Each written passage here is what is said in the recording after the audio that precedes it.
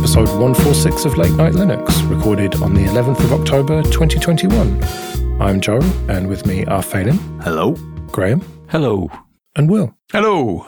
So our country continues to slide into oblivion, but let's distract ourselves with a bit of Linux news, shall we?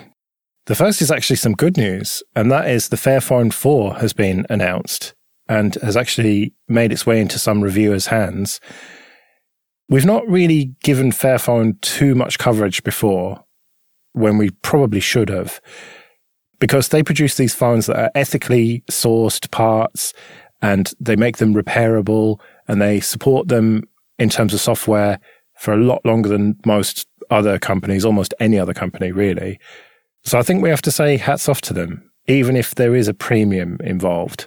There's a premium, but it doesn't appear to be a terrible price for what seems to have some fairly decent specs. I mean, it's a 5G phone, started with 6 gigs. You can get an 8 gig model as well. Has the very modern, ridiculous screen size of over 6.3 inches. I don't know how anybody holds these things, but fair enough. And, you know, the advantage is it's guaranteed for warranty for 5 years, and they want the software to do the same thing, and they're hoping to even extend it further if they're able to. It's quite an interesting prospect. I must admit, the framework laptops made me rethink my cynicism towards things like this, because I dismissed the framework when we initially talked about it, and it's obviously, I was wrong. You know, it's obviously having great success and changing the way that people think about hardware in being not disposable. And this, you know, Fairphone seem to be doing a similar thing. I mean, the 5-year warranty is absolutely brilliant for support. Yeah, although there's a review on The Verge by John Porter, which is pretty positive, except for the bit right at the end where he says it's a decent €200 phone that happens to be priced at €579. That's the price of sustainability. So you are looking at nearly 3 times what you would normally pay, but you're going to get probably more than 3 times the life out of it, aren't you? Yeah, and go buy that €200 phone and see how long the security updates you get for it last as well, where you'd be lucky if you get about 6 months, I'd imagine. And presumably a 5-year warranty means that parts will be available for at least 5 years. So I would imagine the most likely thing to happen to it is a broken screen. If you can pick up a broken screen for a reasonable amount of money, then people are definitely going to fix them. I'll give you a broken screen for free. A replacement screen. Yeah. But most of it you can get parts for, and it's pretty simple screwdriver. It's not these weird, hex screws and all the rest of it. It is very repairable. The previous 2 got 10 out of 10 from iFixit for repairability. That was the Fairphone 2 and 3. But the previous ones were kind of old and clunky looking, whereas this does look like a modern-ish phone. Not a high-end one necessarily, but nevertheless a decent-looking phone. So fair play to them. I really hope that they can make good on these promises. They've done it in the past, and we need more of this, definitely. I'm not sure it's fair to say it's a €200 phone, although I am likely out of touch, but it says it's got a 48 megapixel camera and the selfie camera is 25 megapixels and it'll shoot 4K video with optical image stabilization. That sounds like a high-end feature. Are those features really on low-end phones now? Yeah. Wow. The market has stagnated now to the point where they're just having to invent new features. And stuff like that is standard in pretty low-end hardware.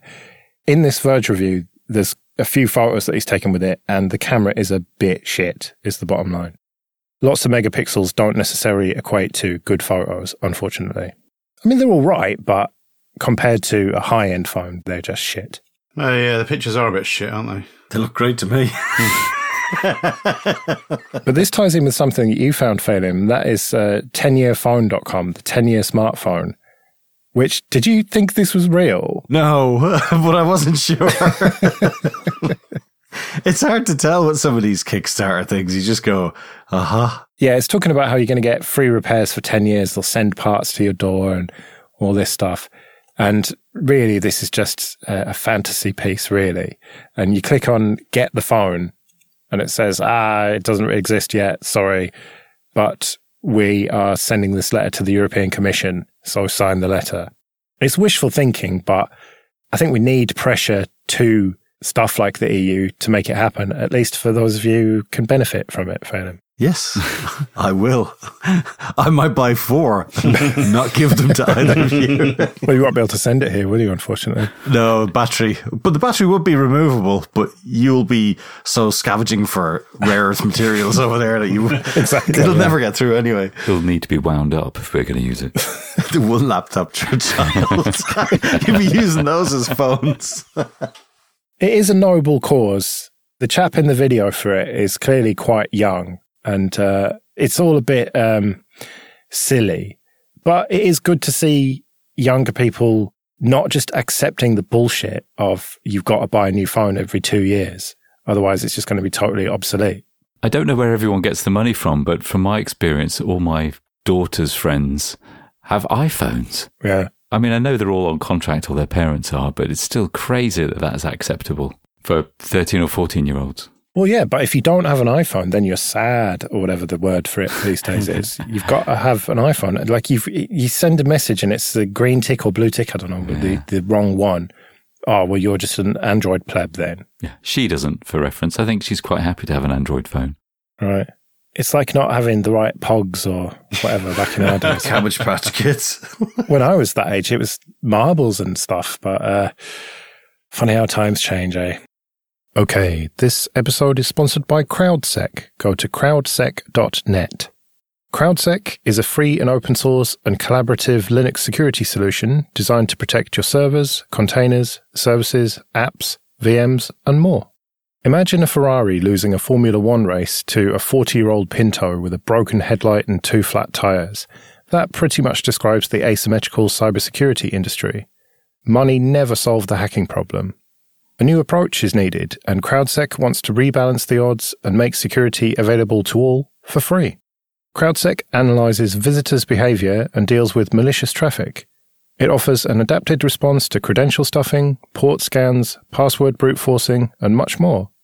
Once an aggressive IP is identified, it's also shared across all users to ensure everyone's protection.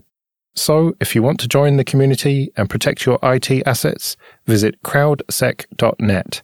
That's crowdsec.net. Right, well, I suppose it's time to move on to Bash Mozilla time for a change. Oh. You keep making these stories up, don't you, Joe? Yeah, I keep writing them, yeah. Okay, so this time, Firefox's address bar now has ads, but you can disable them, is the headline. Thankfully, this is only in the US for now, so I couldn't replicate it. But in the suggested stuff, when you start typing, you're going to get ads now. You're supposed to have to opt into it, but there have been reports of people automatically being opted into it and having to opt out, which is not good. Let's give Mozilla the benefit of the doubt and say that is either a bug or people didn't realize they'd clicked the big fucking button that said it was going to happen. But either way, it's not the greatest look for Mozilla to be doing this, is it? No, and I just don't think it's sustainable. If they're looking for a way of untethering themselves from Google's cache, I don't think this is going to be it, because it would need to be a lot more aggressive. I don't like the way that it's hidden away in a support page and the language that they use. We only work with our partners that meet our privacy standards. I understand that they've got to try and find some revenue streams and gain some kind of independence. But it just feels like the wrong way to go for such an important project. Like we often say, and I think Firefox is brilliant and I still use it. But yeah, I don't know. I don't know what the answer is. Well, we also got news that they had released a new version of Firefox Focus and they've improved Firefox on Android as well. So they are doing good stuff, but it's almost like, one step forwards, a couple of steps back for them. Yeah, and something that I don't think we talked about, but a few months ago, they stopped supporting the Amazon Show devices. So it used to be that you could either use Silk, which is Amazon's own kind of Blink fork, or Firefox. And at least you could use Firefox on those evil devices, but for whatever reason, they withdrew that. And that's precisely the kind of thing, I think, along with the Android versions and maybe the Fire TV versions, they should be getting out there and being an alternative when there is no other alternative. I think it's really disappointing. I mean, the only saving grace is they can't be worse than Chrome if they tried. So, I mean, they've only got the added advantage that the people they're competing with are so much worse than them that, things like this can kind of somewhat be looked at in a different frame of mind, but it's still really mind-boggling how they can't get this right. Like, just be the privacy-protecting browser. Just do that. Then does it answer the question yes or no? Then if it says no, then don't fucking do it. Like, it's a fairly simple flowchart. Yeah. This is their opportunity to find that gap in the market. Now, it doesn't pay very well, obviously, but this is their opportunity, and they keep making mistakes like this. When Ubuntu added search results to the dash, there was enormous uproar. It was in all the tech press. Everybody had an opinion about it. And surely there are people at Firefox now who remember that happening and the outcome of that decision and would have said, I don't think this is a great idea, but they did it anyway. I know that software development's expensive, and I know that you need lots and lots of developers, but Mozilla has sat on hundreds of millions of dollars. I think just last year it got $338 million in a revenue spike from its Yahoo contract. I don't understand why that can't fund enough developers or engineering time in perpetuity, in effect. And that's how they should be kind of planning this. Maybe that's naive of me to say so, but I feel like that's what the project should be doing. It should be scoping itself to provide this privacy-focused browser kind of forever on the money that they've got off the interest or whatever they happen to do. Put it into Bitcoin. I don't care. Yeah, buy Dogecoin with it. But you're right. They should thin the herd a little bit, which is not a nice thing to have to do. And you two lived through that with Canonical to some extent, a thinning of the herd. And sometimes it's got to be done in business. And Mozilla is clearly too bloated with too much bureaucracy, too many managers, too many initiatives that aren't the core product. And we're going to get shit for this again. They're bashing Mozilla again. But, you feel like just grabbing this abstract concept known as Mozilla by the scruff of the neck and saying, just fucking sort yourselves out. Like, you're our only fucking hope here. If I still go back to when I used, what was it, Phoenix, I think it was called initially or something. Yeah. And then it was it wasn't Firefox. There was some other name that clashed with a database or something. Then they had to change that again. That was the browser to have back then. And I don't understand how they've got to this point now where they're just so clueless that they can't even do simple things. And wasn't Phoenix just the result of two developers hacking on the old Netscape code? Yeah, they just took out all the crap that they didn't want. And I said, well, do you know what? This browser doesn't need an email client is what it doesn't need. Well, I think times were simpler then, and web standards were a fucking lot simpler then. And you didn't have Google pushing Chrome for 10 or 15 years. Okay, well, then they should make Gecko be more community-based web engine, and then they could get other people on other open source side of things to help out with it, rather than this monoculture that we're growing right now. I think that's a bit naive because it's so complicated and so esoteric. There are very few people who can work on a browser engine now because it's essentially an operating system. But I don't know. I think that's exactly the type of people you get to work for these types of things, because it's sort of the same type of people that work on compilers, like, GCC people or whatever. These are the type of people that should be working.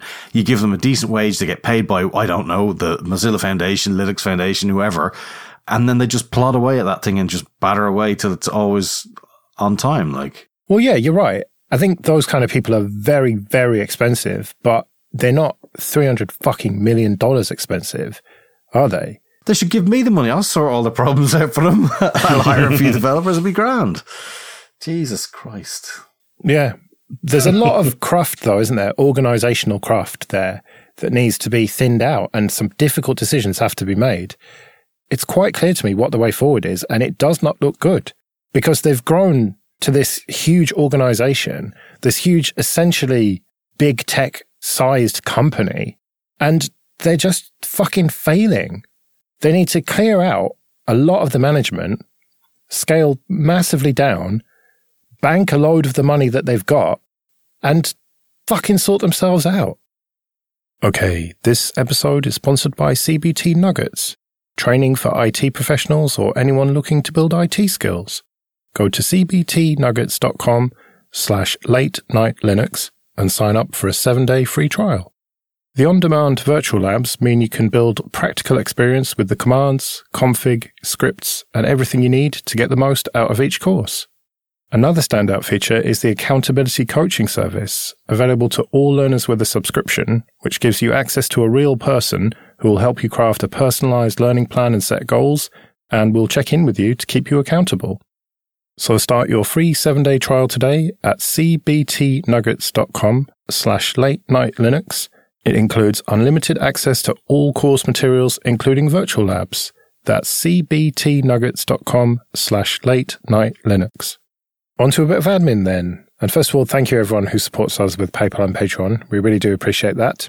You can go to late-night-linux.com/support if you want to join those people.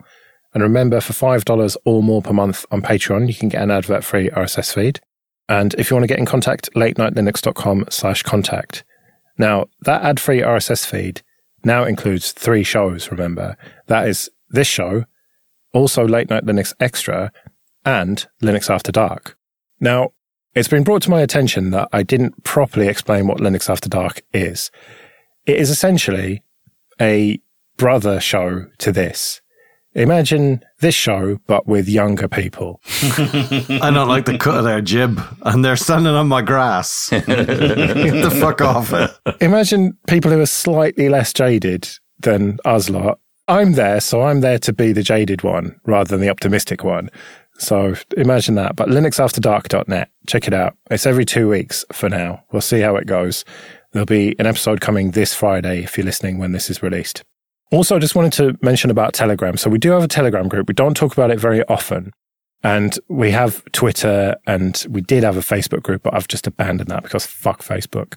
But the bottom line is, if you want to get your thoughts onto the show, then email is the way to do it because that's just the easiest way for me to organize it.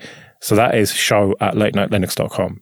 By all means, we can talk in Telegram and you can at me there and on Twitter, and I may see it, I may reply, I don't know. And, you know, you can at all of us.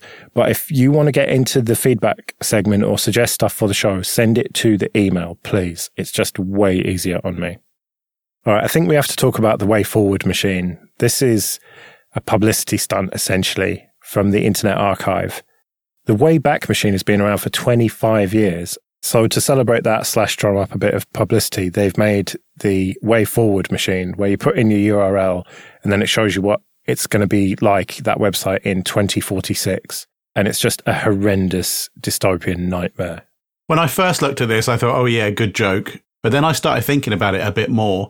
And I think that reality is that we are going to see censorship. We are going to see this sort of tiered internet where if you're on some sort of premium plan, then you're allowed to access content, whereas if you're on the basic one, you're not. That everything is going to be JavaScript up the wazoo, and you're not going to be able to browse something without clicking about 5 or 6 different acknowledgements and accepting terms and conditions and so on and so on. And I think they're right. I think that the web is fundamentally broken now. It's only going to get worse. And I hope that either the whole thing burns down or it gets replaced by something a bit nicer. Keep it light, keep it light. Well, I think it will be replaced. I don't think the web as we know it will be the same. If you look at what it was like 25 years ago, it is very, very different now. Back then, it was mostly just static pages, whereas now it's completely interactive, JavaScript and all sorts of web frameworks and stuff. It is a very different place. And so to try and predict what it's going to be like in another 25 years is a bit of a fool's errand, isn't it? Technologically, at least. Who knows? Maybe Flash will be back. Yeah, what have we actually gained from it? I had a website in 1996 actually running off HTTPD on my Amiga that's picked up on the archive. I won't share it because it's really embarrassing. But really, when I look at it, it's the content, it's the, not my words, but I mean, that's what the value was in the internet then. And that's still the best part of the internet today, despite all of the streaming everything and the social media interaction. And it may really come to a point where people have just had enough. Maybe if there is an easy option where you can say, I don't want any of that, I just want an internet of information, maybe more people will use it. I disagree. I think that some great things have come. Obviously, some bad things as well. But look at the technology that we're using for our show docs. That would have been just ridiculous 25 years ago. To have a doc that we can all view at the same time and edit at the same time. And yes, we're using proprietary Google Docs for this, but there are some free software alternatives that are almost as good that you can self-host and whatnot. And we wouldn't have had any of that back then. And who knows what good things might come in another 25 years. But how much RAM is Google Docs taking up? I'm sure we could have come up with a Vim plugin that would work for all of us to telnet into and just make our own notes there.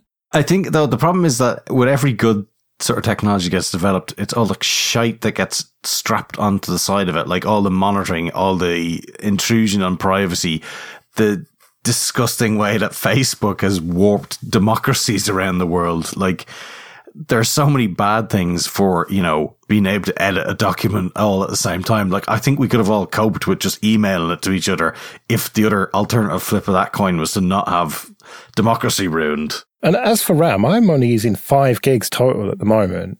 And I've got, but I've got Audacity, Mumble, and Firefox running. How much memory did your Amstrad PC have?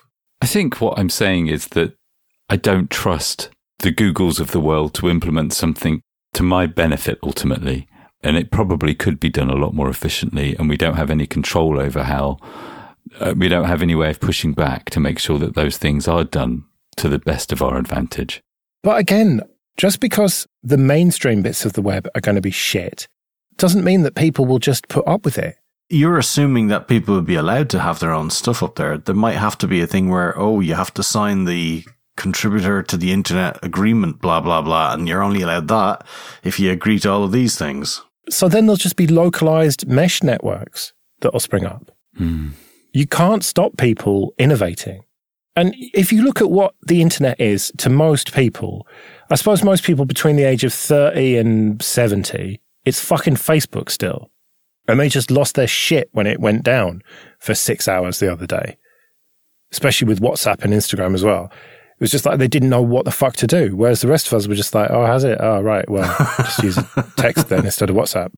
And if the web and the internet does get as bad as they are predicting here, there are too many clever people in the technological space to allow that to become the only way. And maybe we won't be able to talk to each other halfway around the world freely anymore, free as in freedom. Maybe it will become hyper-localized and I'll only be able to talk to people in my neighborhood via this mesh network or whatever. But there will still be positive sides to technology in 25 years. I can't bear to think of the alternative. That's going right back to the 80s and FidoNet across bulletin boards. Well, what's old is new again. I know what you're saying, and I agree with you that the technology will find a way. You're right, and that's quite exciting because that's how it kind of started. And yeah, okay, I accept that hopefully it's exciting that things will get so bad that technology will find a way, and I'll look forward to it. Okay, this episode is sponsored by Linode. Go to linode.com/late-night-linux and see why Linode has been voted the top infrastructure as a service provider by both G2 and TrustRadius. From their award-winning support offered 24/7 365 to every level of user, to ease of use and setup, it's clear why developers have been trusting Linode for projects both big and small since 2003. Deploy your entire application stack with Linode's one-click app marketplace, or build it all from scratch and manage everything yourself with supported centralized tools like Terraform. Linode offers great price-to-performance value for all compute instances, including GPUs, as well as block storage, Kubernetes, and their upcoming bare metal release. Linode makes cloud computing fast, simple, and affordable, allowing you to focus on your projects, not your infrastructure. So go to linode.com/late-night-linux, create a free account with your Google or GitHub account or your email address, and you'll get $100 in credit. That's linode.com/late-night-linux. Let's do a quick KDE Corner then. And the first is a job posting. Yeah, it is. So KDE obviously use on various different types of hardware. They have a role available. It's a 20-hour per week role. And they want to get as many people applying for this as they can. And it's a good understanding of hardware and ecosystems. And it's really to try and test out how KDE works on various different platforms to make sure it's compatible with all of them. And going forward, they have a good, strong presence. Also, it's KDE's 25th birthday. Yeah, that's crazy. 25 years of the cool desktop environment. Stop.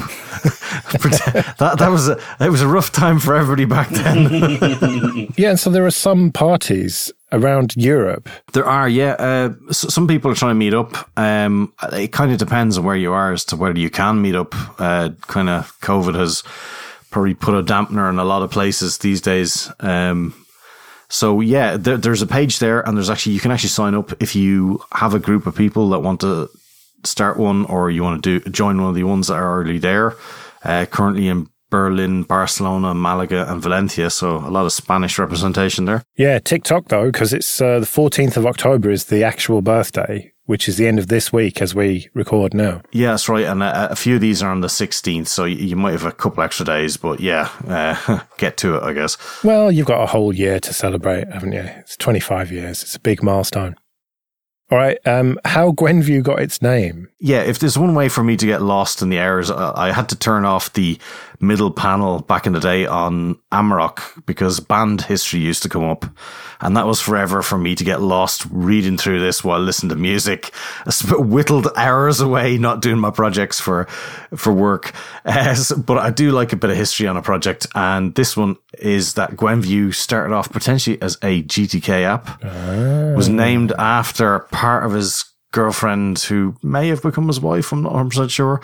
But it's a good read. And how he switched over to Qt because a guy that had been working previously on the GNOME library ran away scared from it, and he went, geez, okay, if he's already been spending this amount of time working on it and has decided to change, then maybe I should do that too. So yeah, name stuck, and it's been going for quite some time, so kind of cool. So that's why it's not Quenview with a K.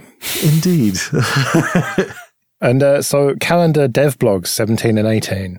Yeah, there's a whole lot of features of this. It's starting to get close to review time for it. So yes, it's a calendar app. How excited about a calendar app can you get? But I think it's a quite a pretty piece of software, and the devlog has been really good to follow through of the various aspects of development for it that they've been doing, how it's been going through. And it's nice to see that some of that stuff still actually counts, email, calendaring. I mean, it's often sniffed about, but, still very vital work. Right, and Krita 5.0 Beta 2 is out, but the most interesting bit is that in the Mac and Windows app stores, it's going to get a fairly significant price bump. Yeah, now I don't know what that would compare to for some of the other graphics applications that you can apply, but I think Krita is still considered to be fairly decent in terms of feature set. And the Windows version is going up to about $20, €20, and the Mac one is going to 25 because they say it's roughly actually costs more to do work on the Mac. Well, yeah, and people with the Mac have got more money, haven't they? Well, I mean, there is that. We should gouge them while we still can. Yeah. But it's interesting to see. I mean, I've tried to look for numbers to see if they've got any numbers for how many people have got it on the various Steam and the Windows App Store and stuff. But they've always been a bit shady on whether the details are there, but maybe I've just been bad at finding them.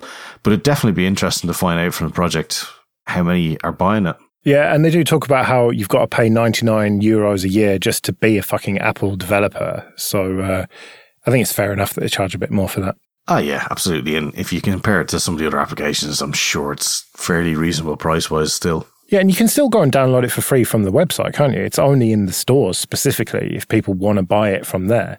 So it's not like you're forced to. It's almost a voluntary thing. Yeah, and I mean, for any Linux distribution, it's going to be bundled along with your standard distro anyway. So yeah, it's still free for everybody. Who cares?